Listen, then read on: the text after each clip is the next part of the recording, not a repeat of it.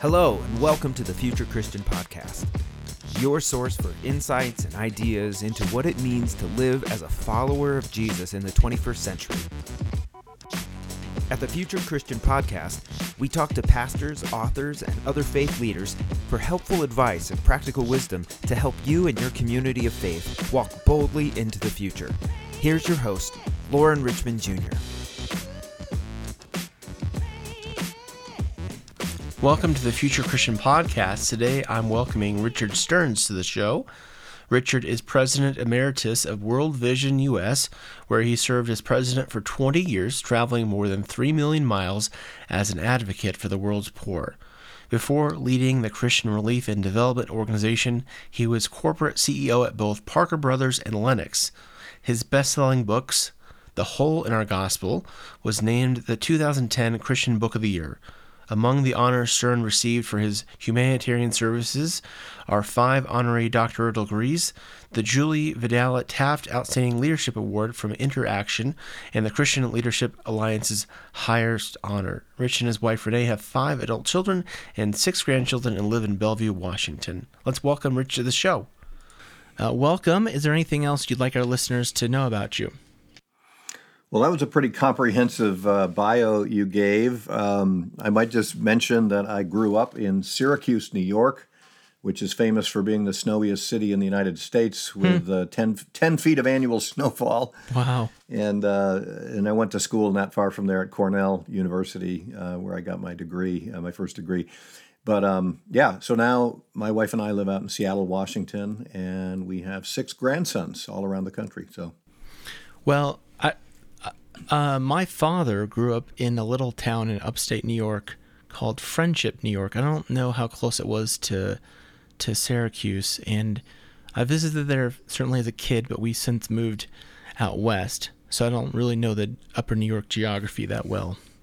Yeah, well, it's covered with snow, so that's all you need to know. Probably even now it's still covered with snow. Yeah. I'm so grateful to live in Colorado where the snow comes and it goes. There you go. Well, talk about your journey of faith and what that's looked like to know and follow Jesus for you. Yeah, so I'll try to do a short version of it, but I was raised kind of nominally Catholic. My parents had been divorced, and therefore, we're not welcome at the church at that time. And so they kind of sent my sister and I off to church from time to time, but we'd go alone. And so I, as I grew up and grew older and went to Cornell and studied neurobiology, I kind of drifted toward atheism or at least agnosticism. And then my senior year, I met my future wife, and she was a committed Christian. And again, that's a long story, but over the course of that first year where we were dating, I ended up doing a lot of reading about Christianity. I started reading C.S. Lewis and John Stott and apologetics and comparative religion and philosophy and biblical archaeology and all of this stuff. While I was working on my MBA, I was reading this theology stuff. And I made a very conscious decision when I was at the Wharton School of Business that I was going to be a follower of Christ. I was convinced by my reading that the gospel narratives were true and that Jesus was who he claimed to be, and that changed everything for me. And I think sometimes when you don't really have religion and you discover it as an adult, I was a young adult, you have a better sense of what it means because you go from not believing to believing, and it's kind of a shocking commitment that you're all in. I mean, you understand. You didn't just take your parents' faith and personalize it. You had to come from unbelief to belief, and so that's what happened. I was, I think, 24 years old and became a believer, and never looked back after that, and have grown in my faith. Ever since is what I try to do to grow in my faith continually. So. What has been a spiritual practice that you've developed or might recommend to others? I always kind of start by, just reminding everybody that when we make a commitment to Christ in our life, the first step is really understanding God's purpose for our lives. And I talk about this in my book, Surrender, surrendering, all aspects of your life to God. And I think a lot of Christians don't really fully understand that Christianity is not something you tack onto your life and just continue living the way you always did. It's a drastic change in worldview and in your purpose. So first, it's understanding that God has a purpose for your life that sits above your work, your career, your family, and that purpose is critical in terms of ordering your worldview. But once you understand that, for me, spiritual practices are obviously reading Scripture. I've been in a Bible study of some sort for the last 45 years every year. And that's important with other couples. My wife and I have been in these couples Bible studies, and it helps you process your Christian faith with other people, right? Because they're processing their Christian faith. And they're struggling with different issues, career, family, whatever it might be, and you are as well. And, iron sharpens iron, and you kind of share your faith with some other people at a more intimate level. And I think that's an important discipline. And then, certainly prayer. And I like to read Christian books. I like to read theological books. And, I've read a lot of C.S. Lewis and N.T. Wright and Scott McKnight and just various Christian authors that, help me deepen my understanding of what it means to be a follower of Christ. Well, your theme, talking about having a purpose, I found that much throughout your book here, Lead Like It Matters to God. So I can tell that it's an important part of your life ethos and life's purpose to share that with others. Yeah. That's what I've tried to do in my book is kind of share some of the things I've learned in various ways with potentially younger believers who might be in a different place on their journey. Well, let's jump in and talk more about it. You kind of hinted already there that this book is kind of meant for younger believers, still trying to navigate how to live out, I imagine, their faith in the broader culture. Anything else you'd like to share kind of about kind of your ideal reader, so to speak? Yeah, so for a number of years, I've been thinking about writing a book on leadership. First of all, I'm a believer. You should only write about things you actually know about. And so my first 2 or 3 books were about poverty and justice issues because as president of World Vision, I had a lot of experience and I'd visited many different countries and cultures and, had a deeper understanding of, what the Bible says about poverty and justice. And I wanted to share that with my readers.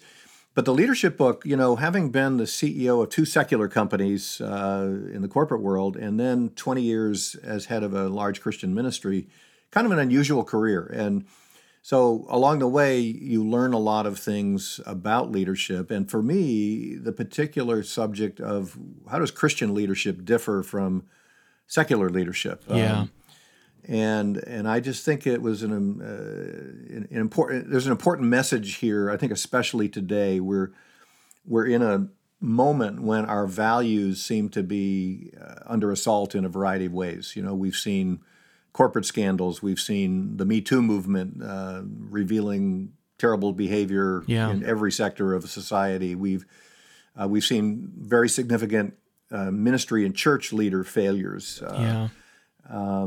We've seen our politics turn craven, if you will, in terms of things like integrity and truth-telling and empathy and love of neighbor and those kinds of things. So these values have been really through the ringer the last number of years. And I just felt a book that reminded Christian leaders that it's our character that matters more than anything else we do. And character is our witness, right? Wherever we work, what people see is the reflection of our faith in Christ. And if they see a person of character, if they see someone who tries to embody the attributes of Christ, then that's a powerful witness to people. And if we aren't, if we're the opposite of that, or we're showing worldly values, even though we claim to be Christians, we show people hypocrites. We're hypocrites. Well, you mentioned kind of all these different areas and sectors and industries where corruption and scandal has taken place. And I know I work primarily in the church context where, like you mentioned, we've seen so many big names and churches go through scandals. And I wonder, and this is something I noticed in the book, you write about how success can become an idol. And I wonder if in some ways that idol has creeped into church. And I'm curious, talk about the ways that success can become an idol and the ways that it really corrupts. Yeah, Lauren. So think about the context, the culture in which we live. In America, we talk about the American dream, and the American dream is essentially about anybody can be a success. Anybody can achieve anything.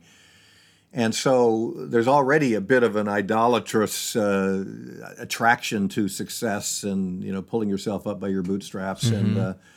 But we're literally marinating in a success culture. We celebrate the wealthiest people on the Forbes 400 list. Yeah. We follow the most famous celebrities, the most successful athletes, the mega church pastors with the largest churches or the fastest growing churches, the best-selling authors. And it just, it literally, I talk about it as almost like carbon monoxide. It's a colorless, odorless gas that we're all breathing, this success gas. Yeah. And it can be deadly. It can be deadly because Christians are not immune to the temptations of power, money, sex, fame. These temptations are temptations in front of all of us. And unless you are anchored in your faith to the values of Christ, the character of Christ, you're going to be pulled in those directions. There's the old story. It was I'm trying to remember, Jason and the Argonauts, where they had to sail past the sirens, and of course the sirens lured the sailors into the rocks, into shipwrecks, and was it Jason that said, "Tie me to the mast," so I'm not tempted by the sirens to go in that direction. And so we as Christians kind of have to tie ourselves to the Christian mast, or maybe the cross. To say, look, we are not going to be motivated by money, power, success, fame. That's not our thing. That's not, Jesus never called us to be successful or powerful or any of those things. Well, this leads right into something I want to talk about.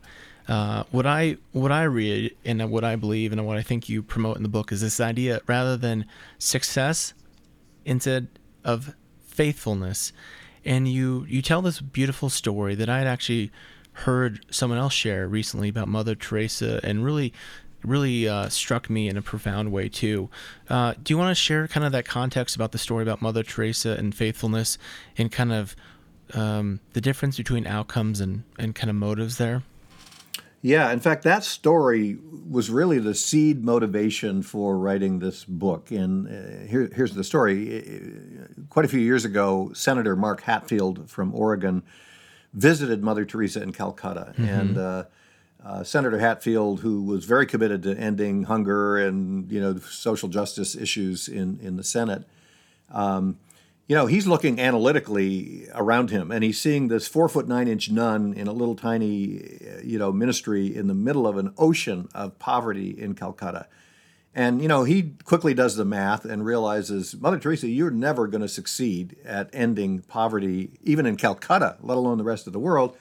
Don't you kind of feel like a failure? I mean, when you look at the size of the problem and the size of the solution that you're bringing, don't you sometimes feel like a failure? And what Mother Teresa said to him in the next moment, in my view, totally turned any secular notions of leadership and success inside out. And she said, "My dear Senator, God did not call me to be successful. He called me to be faithful." Yeah. Faithful, not successful. So I think that's about 14 words she said that in. And so when you think about that notion, again, marinating in a success culture, if you have children, you want them to be successful. You're trying to get them in the best schools, get them the best grades, get them on the best sports teams, get them a scholarship. You want them to grow up to be doctors or lawyers or billionaires or whatever you want them to grow up to be. And and then think about that statement of Mother Teresa, God did not call us to be successful. So what does that mean? It means that, when we stand before the Lord someday and give an accounting for our lives, He will not be impressed by the titles on our business card. He will not be impressed by the size of our bank account or the growth rate of our church or the real estate deals we've done. Those are not the things that will be significant or impressive to God. He will ask about how we lived our lives in front of others. What kind of witness were we for the gospel? How did we treat the people entrusted to our leadership? This was a leadership book. Yeah. The people you led, did you see them as pawns that you could use to further your career? Or did you look at them as people made in God's image who you were there to serve? Yeah. And you were there to help them realize their hopes and dreams ahead of your own. Yeah. So those are the things, faithfulness, not success, that I think Mother Teresa hit the nail right on the head. God calls us to be faithful, not successful. It's such a beautiful story and a beautiful image, and it applies everywhere, no matter the industry, no matter your job or capacity role. I'm grateful. I remember even in my younger days in Bible college reading about it, and really reading another author who kind of made the same point kind of struck me in the same way, where we'd been, even as church leaders, so conditioned to think that success was the ultimate. That's what God wanted. And it was really quite even unpopular back then for this author to say that faithfulness is what matters. Lauren, in the last chapter of my book, I tell the story of the pastor who married my wife and I, and he was a small town, small church pastor in Ithaca, New York, next to the Cornell campus. And he was very instrumental in me coming to faith and then deepening my faith through some discipleship and time spent with him. He's now 90 years old. His wife, I think, is 93. He never pastored a church bigger than 200 people. In some cases, it was 40 or 50 people. And he never wrote a book. He never appeared on the cover of Christianity Today. And yet he was faithful. He was faithful. He influenced generations of Cornell students who came through that campus and went off to do amazing things. I mean, I ended up leading World Vision, and I know there were others that led big ministries and had roles in Campus Crusade, and then people in the secular, people that went into government in Washington, D.C. and in the corporate world. And he influenced, hundreds and hundreds, if not thousands, of young students at a very formative age. Mm-hmm. And I think we're going to see someday when we meet the Lord, we're going to see that some of these small church pastors are going to get many more accolades from God than some of the megachurch pastors. Wow. That grew a church of 20 or 30,000 people and published 10 books and not that a megachurch pastor can't be faithful as well, right? But again, God is not impressed with your outcomes and with your success metrics. He's looking at the heart. You remember the scene in the Bible where Samuel goes to the home of Jesse to meet Jesse's, I think, 10 sons. Yeah. And Jesse brings out son number 1, number 2. He goes all the way through to number 9, and Samuel says, "No, none of these sons." And all of these young men were like, Sigma Chi, lettered in 4 sports, tall, dark, and handsome, right? And Samuel says, "Do you have any other sons?" And, "Well, I've got David, the runt of the litter. He's out tending the sheep. Why do you want to meet him?" And I want to meet David.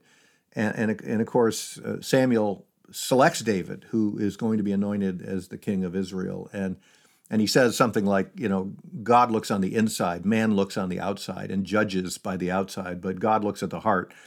And, we later see that David was a leader after God's own heart. Not that he was perfect, but So I think this this success obsession has crept into the church, right, in an unhealthy way.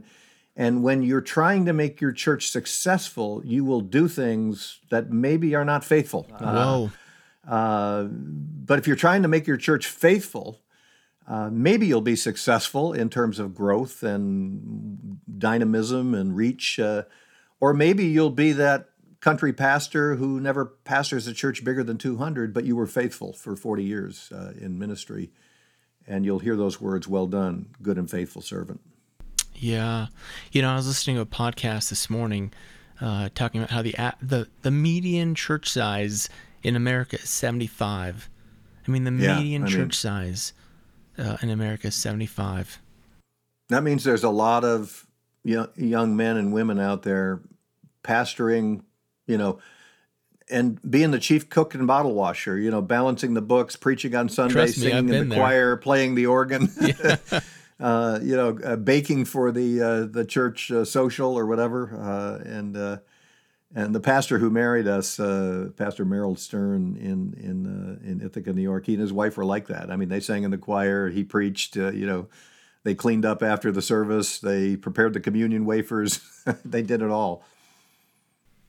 Well, yeah, I love this. I love this point you're making because it's so important. And I'll even say just for me, realizing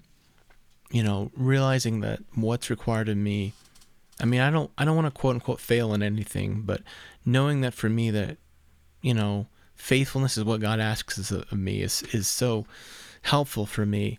I want to shift gears a little bit and still think in this kind of church setting, but another kind of theme that I noticed in the book is just kind of the way that you kind of, I guess you'd say, you invite followers of Jesus to really reconsider their approach to business and the ways to living out their faith in the business world.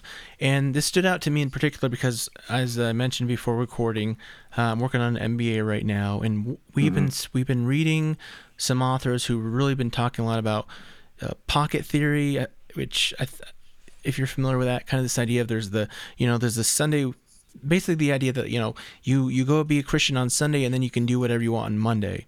And there's this real emphasis now on really being intentional and living out your faith every day of the week. So I'm curious if you could share more kind of about this emphasis of living out a calling. I'm not sure if you use that word in the book, but I've heard other church leaders talk about business people having a calling in life, and you kind of use similar words of having a purpose in life and surrendering to that purpose. Talk more, if you can, about how folks can be more intentional about discovering their purpose and living it out intentionally as a follower of Jesus. Yeah, so what you call pocket theory, I call compartmentalization of the Christian life. And so we as Christians are very good at compartmentalizing, right? And the classic example is that we're a Christian on Sunday, and then Monday when we enter the workplace, we check our faith at the door, and we enter a very secular and sometimes very difficult, challenging culture that is not Christian. And we adopt and adapt that culture, and we internalize it, and we operate within that culture for 5 days, Monday through Friday, and then we pick up our faith at the door on Friday night when we go home, and we put it back on. And so, but Christians often compartmentalize other aspects of their life. I talked about surrender earlier, and if we don't surrender everything, some people say, well, Lord, I surrender my life to you with the following exceptions. And those exceptions could be my career. It could be my money and my finances. It could be my bad habits. It could be my sexuality, things I won't surrender to the Lord. And so again, if we're going to surrender, He wants all of us. I sometimes use the metaphor of enlisting in the military. If you enlist in the military, you sign over essentially control of your life, where you live, what you're going to wear, what your job is. You go where you're sent, you do what you're told to do, you wear the uniform they tell you to wear, and you embrace the values and principles that they drill into your head. And you can't say to your commanding officer, my wife and I are going to take a month-long vacation through Europe next month. Or, we're in North Carolina right now, but, we'd really like to live in Atlanta, so we're going to move to Atlanta. No, your life is given over to the military for as long as you serve. And so if the military requires that of us, how much more should we expect our surrender to the Lord to be complete? That if God calls us to do something or behave in a certain way, that it's yes, sir, we want to do it. So we compartmentalize, and I think we have to start by realizing that our real job is to be a follower of Christ, and it sits above our careers. As you know, there's a verse in the book, 2 Corinthians 5:20, that has kind of become my life verse, and I talk a lot about this verse in the book, and it goes like this: we are therefore Christ's ambassadors, as though God were making his appeal through us. Yeah, I love that verse. So if we're ambassadors for Christ, and that's everybody, every follower of Christ, Paul says, you're an ambassador for Jesus Christ, and God is actually making his appeal to the world through you. So where do you work? Do you work at Amazon? Do you work at General Motors? Do you work for the electric company? Mm-hmm. God is making his appeal through you in that place every day that you show up. You are the representative. And what do ambassadors do? If you're an ambassador, you're sent to Ireland to represent the United States. You are there to represent the character and values of the United States, the priority of the United States, and to everything you do is to reflect positively on the United States and your important role of representing your country to another country. So as ambassadors for Christ, we are called to represent him and to embody his values and character, and to work toward his priorities, right? His priorities. So in the workplace, in the secular workplace, what are God's priorities? Well, he wants you as a follower of Christ to be a beacon of light in the darkness. He wants you to care for the people under your leadership. He wants you to set a good example, and he wants you to live a life that is so uniquely different and filled with integrity that people ask you the question, why are you different? Why do you treat me so well? Why are you different? Why do you tend to put other people ahead of your ambitions? Why do you have such integrity where you're willing to disagree with the boss when it's an issue of integrity? Those are the kinds of impacts we can have as an ambassador. I'm thinking again of another scripture in the Gospels where Jesus talks about, how to practice leadership and not to lord it over them like the Gentiles, and that kind of servant leadership I'm hearing you describe fits so well uniquely with that too. One of the metaphors I like to use. So I think bad leaders might think like this. They're in a workplace and they've got a team of people under them, and they see those people as a means to their end. They want more money, more promotions, more power, more success. And so the people around them are just pawns on a game board, right? And I can use these pawns to get ahead, and I can be manipulative and cruel and whatever I have to do to get ahead. I'm going to use people. So that's a totally different approach to leadership, whereas the Christian leader looks at the people around them and says, first of all, look at the people around you and say, they're people made in the image of God, and they have talents and abilities and insights that I don't have as a leader. They're different from me. They're not better or worse, they're different.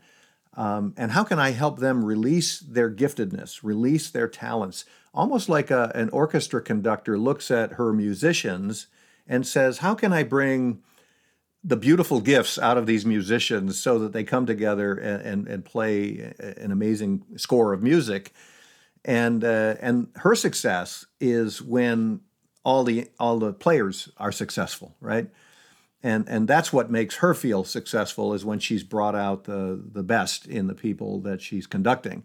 And I think that's a beautiful picture of Christian leadership and what it should be and can be. Yeah. I'm curious, again, I work in a church context. I'm curious, how do you think churches could do better to kind of connect Sunday to Monday and encourage, followers of Jesus to better put their faith into practice in the workplace? Yeah, I mean, ultimately, I think that's a discipleship question. How do you get people to be deeper and deeper disciples of Christ? And as that happens, it becomes more and more obvious, how you should behave and act in the workplace. But I think again, it comes back to the pastor constantly reminding the members of their congregation what their real job is. I talk in the book. There's a chapter called "You Have This One Job," right? You have this. Now that's something we often say cynically when we're at a restaurant. Remember when we used to go to restaurants? Yeah. We're at a restaurant and the waiter or waitress is clueless. They take 30 minutes before they bring you a menu. Then it's another 20 minutes before they come back to take your order. Then they get the order mixed up, and and on and on and on. And then you wait another 30 minutes for your check, and you can't get their attention.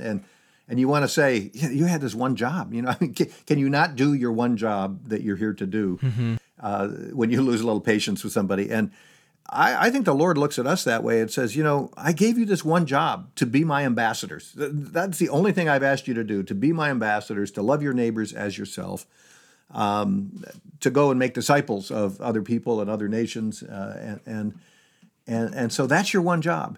And what you do 9 to 5 on Monday through Friday, that's not your highest priority. That's the place where you live out your one job. So when I was the CEO of Lennox China, I had a job to sell China and market it and make profit for the shareholders. But my real job at Lennox was Christ's ambassador. And I was kind of undercover selling fine china, almost like an undercover policeman or spy in another country where you've got a job, but it's your cover job. And so I think pastors need to remind people that you are, wherever you go tomorrow morning, you are the carrier of the message of the gospel and the love of Christ. You are the tangible hands and feet of Christ in our world. And your behavior needs to reflect it. Yeah, that's good.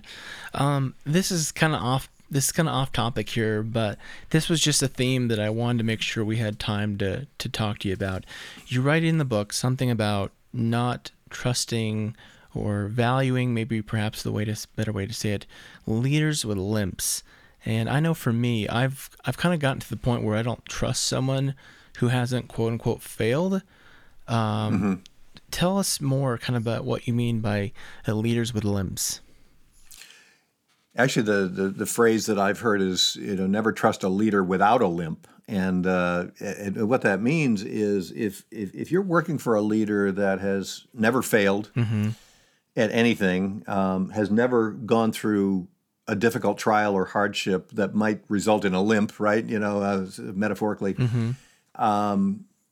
Watch out, because a leader like that can be dangerous, can be arrogant, can be egotistical. And, I say in the book that I was fired twice. People who look at my career, well, you were the CEO of Parker Brothers, and you were the CEO of Lennox China, and then you're the CEO of World Vision. You've never failed. No, I got fired twice. I got fired from the CEO job at Parker Brothers when I was 35 years old.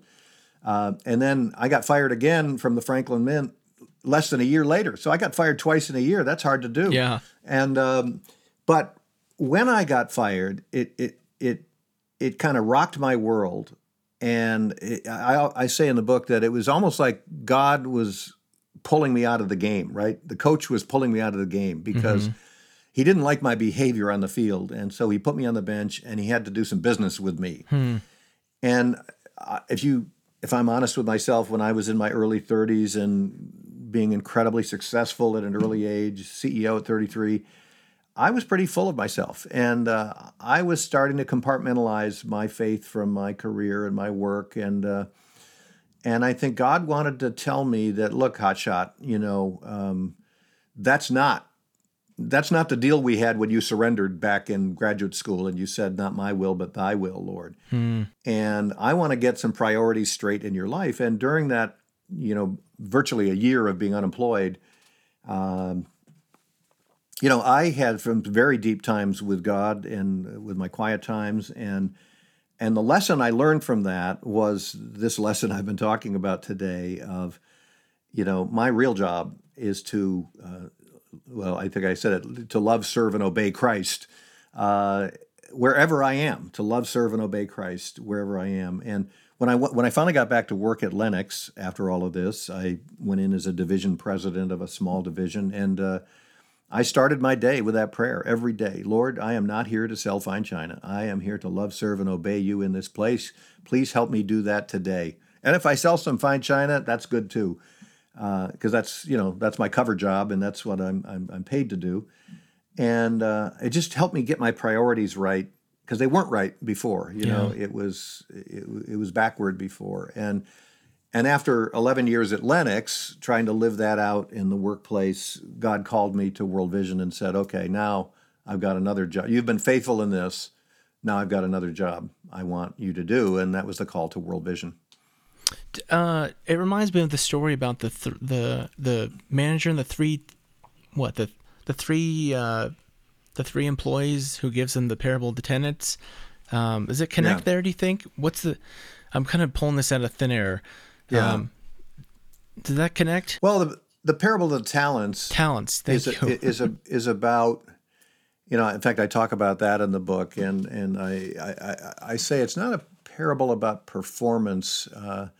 It's kind of a parable about effort. The first two servants invest in the master's business, if you will. So the master leaves them some money and goes away and comes back. And the first two got a big return on investment. In other words, what they did is they said, we understand the master, and he expects us, he has expectations of us. He wants us to invest this money in a way that will produce a profit and a return for him.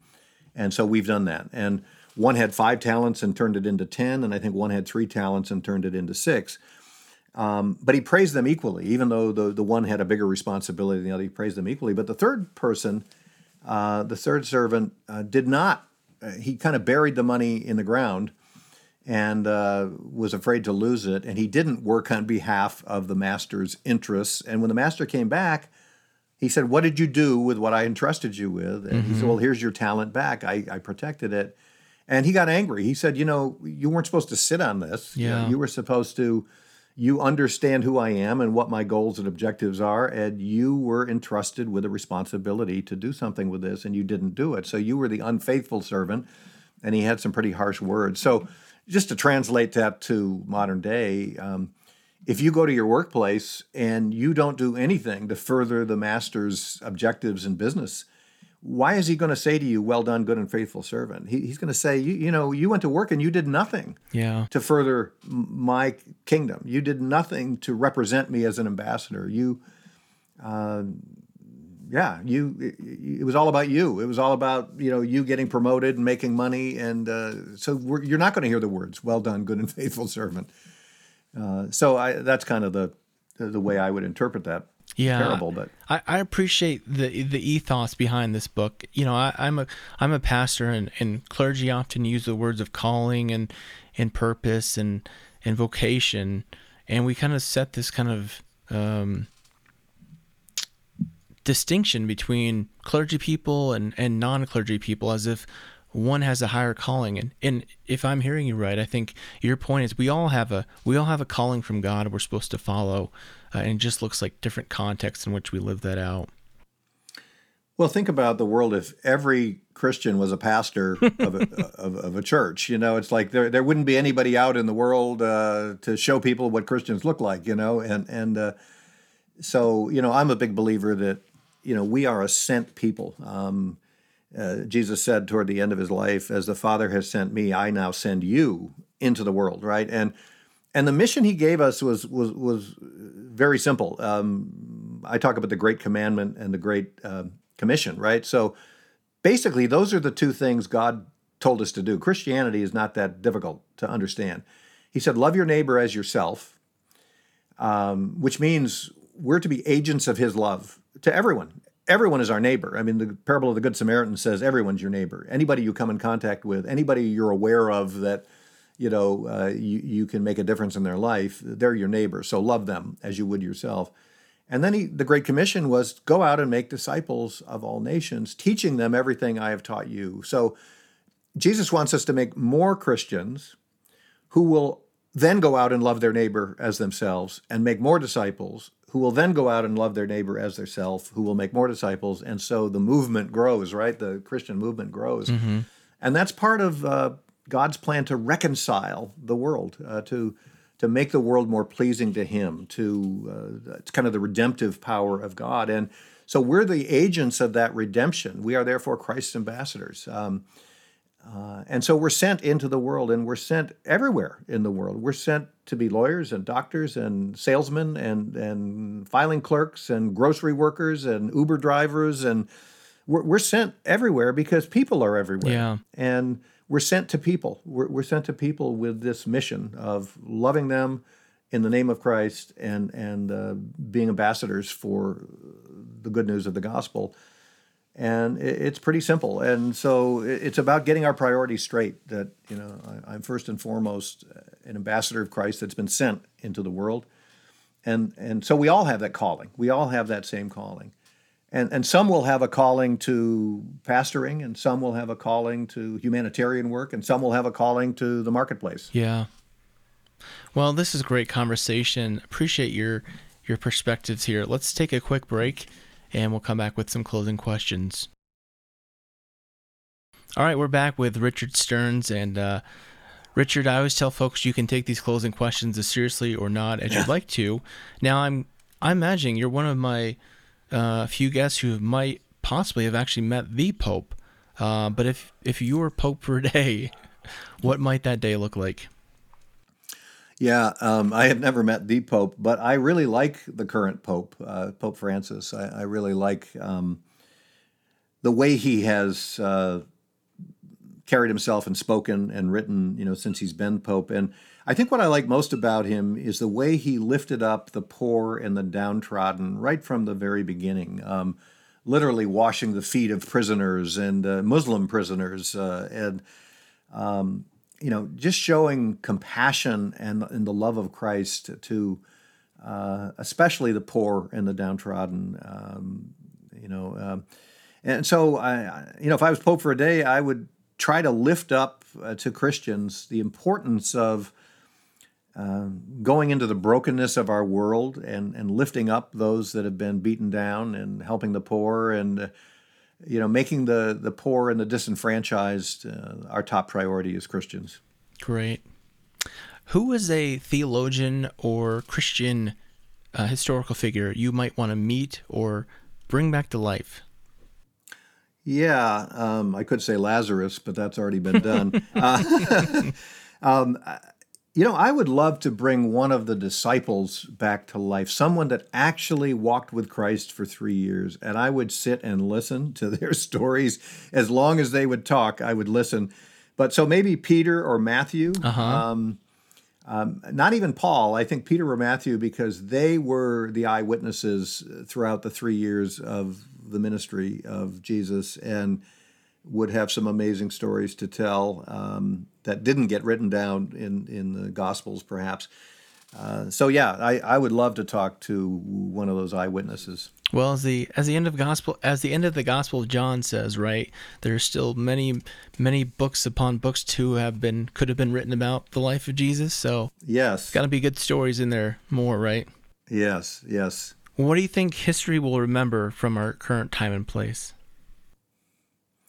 Well, I'm going to answer this from the perspective of Christianity in America, and my answer is maybe a little bit harsh, but I think history will reflect that the wealthiest nation of Christians in the history of the world failed to use their wealth for the benefit of their fellow man, and instead of tithing, the biblical 10%, the wealthiest nation of Christians gave about 2.4% of their income to the church. Those are the stats. Yeah. And I think the Lord might say to us someday, I gave you the resources, I gave you the medical knowledge, the scientific knowledge, I gave you everything you needed to lift 1 billion of the poorest people in the world out of poverty, and instead you spent it all on yourself. And that's pretty harsh, but I mean, that's what the numbers show us right now in terms of how we're using. And I once did a talk on what it would take to eradicate all the poverty in the world that is addressable. Not all poverty is easily addressable, refugees and wars and things like that. But if you just looked at the addressable poverty in the world, what would it take? And it would basically take, if just the American Christians would give 1% more of their income every year, in 20 years we could have eradicated all of the addressable poverty in the world, achieved universal education, universal access to clean water, the end of hunger. Wow. It would only take 1%, but we've been unwilling to give at that level. And I think the most under-preached sermon in America is the one I'm giving. I know most pastors hate to preach it. You're not wrong. But it's probably one of the most important sermons for people to hear, because it's not our money, it's the Lord's money. And the parable of the talents. He's entrusted us with this money. And in the end, he's going to say, what did you do with it? What did you do with it? So it's a harsh but a good answer. Talk about then what you might hope for the future of Christianity. Wow. Well, my hope would be, I think our Christianity in our country has taken a very bad wrong turn, and that wrong turn is into the culture war and politics. And I think that the waging of the culture war and the use of politics, seeking political power, has been a very corrupting influence, and it has discredited the Christian faith in many places in our country. And I can't imagine some non-believer in America looking at what evangelical Christianity has done over the last 20, 30 years with politics and with the culture war, and saying, yeah, I want to be one of them. I want to be them. And I think, we've taken the approach, I say we, when I talk about kind of the broader evangelical movement, we've taken the approach that the ends justify the means. Yeah. So if we want this outcome, we'll do anything to get it. If we want to end abortion in America, which, it's a reasonable position for someone to have who's a Christian, but if we want to end abortion in America, we'll do anything. We'll elect any politician that will do it, no matter who they are or what their character is or what baggage comes with that. It's kind of a deal with the devil, right? Yeah. And I love a quote by George Bernard Shaw, who once said about politics, never wrestle with pigs. You both get dirty and the pigs like it. And when we get involved with politics, and you can look, you're probably more of a church historian, but you can look at when the popes got in bed with the kings back in the, in the 1400s, 1300s. Whenever the church got involved with politics and power, it always corrupted the church. You both got dirty, but the pigs liked it.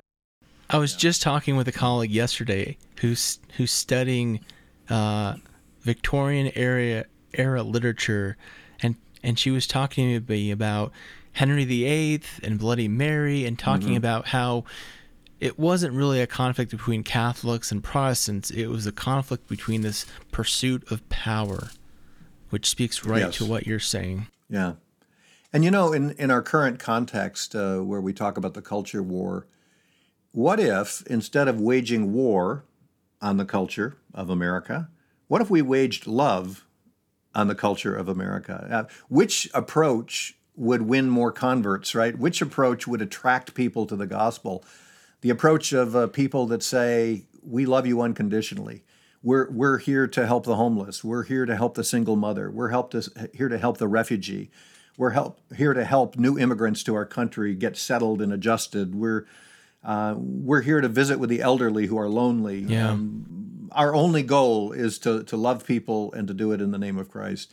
I think that would attract a lot more, people to the faith than, wagging our finger and saying, shame on you, we're going to pass a law to forbid you from doing that. And we're going to take power and we're going to punish people like you. So, because we're judging you, and we're judging you every day. And so it's just, I don't know, back in the 60s, 70s, when I came of age, we used to say, make love, not war, right? And not a total analogous thing, but what if we love people more than we judge them? And I think it would be a whole different future for the Christian faith in our country. Well, this has been some great conversation. I really appreciate your time and perspectives. Where can folks find out more about you and get a copy of your book? Well, the book's available, pretty much anywhere: Amazon, Barnes & Noble, ChristianBooks.com. I've also got a podcast, Lauren. I've done 10 episodes with interviewing Christian leaders, kind of seasoned Christian leaders. So Gary Haugen, the president of International Justice Mission, and Governor Bill Haslam, the former two-term governor of Tennessee. And I do an interview with my successor at World Vision, Edgar Sandoval, who's the current CEO there, who's got a phenomenal story coming from Venezuela as an 18-year-old with $50 in his pocket and working his way up the corporate ladder. And I've got some great female leaders, Nicole Massey Martin and Joanne Lyons and Jenny Yang from World Relief that I've done interviews with. So, yeah, and that's the name of the podcast is the same as the book, Lead Like It Matters to God. Wherever you get your podcast, you can find it there. Cool. I'll put a link in the show notes for folks. There you go. And hey, go to worldvision.org and sponsor a child. You'll feel better about yourself. Awesome. Well, thanks again, and may God's peace be with you. Thanks so much, Lauren. Thanks for joining us on the Future Christian Podcast. The Future Christian Podcast is produced by Torn Curtain Arts in partnership with Resonate Media.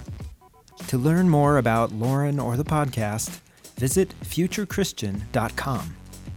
If you've enjoyed the show and you think it would be valuable for others to hear, subscribe to the podcast and leave a review. That really helps more people find us. Thanks again, and go in peace.